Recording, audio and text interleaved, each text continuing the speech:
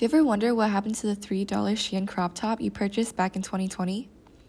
Chances are, it's either gathering dust in the back of your closet or joining the 92 million tons of textile waste in the landfill.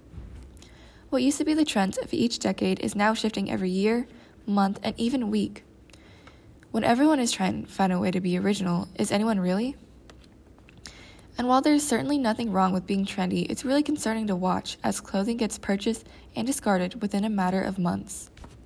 In some instances, these items are of such low quality that they fall apart and are unable to even be donated.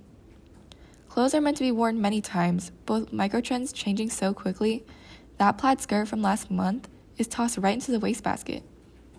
This fast fashion culture is not only polluting the environment, but the perception of clothing as an industry. The primary driving force behind these small shifts in fashion and culture include social media pages such as TikTok and Instagram. Social media influencers often display their fun and lavish lifestyles online, and consumers find their posts aesthetic.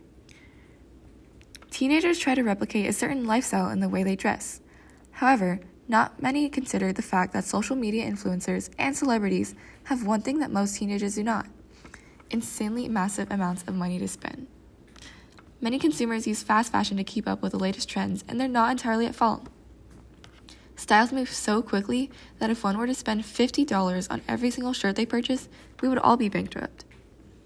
Therefore, consumers are not directly to blame for using cheaper websites such as Shein to achieve their fashion desires.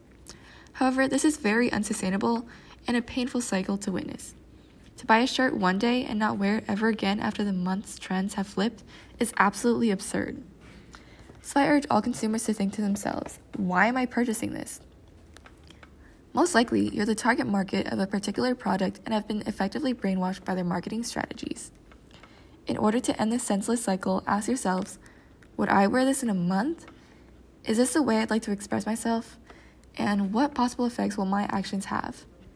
By critically thinking before clicking that purchase button, we can all take part in improving fashion culture, our environment, and most importantly, ourselves.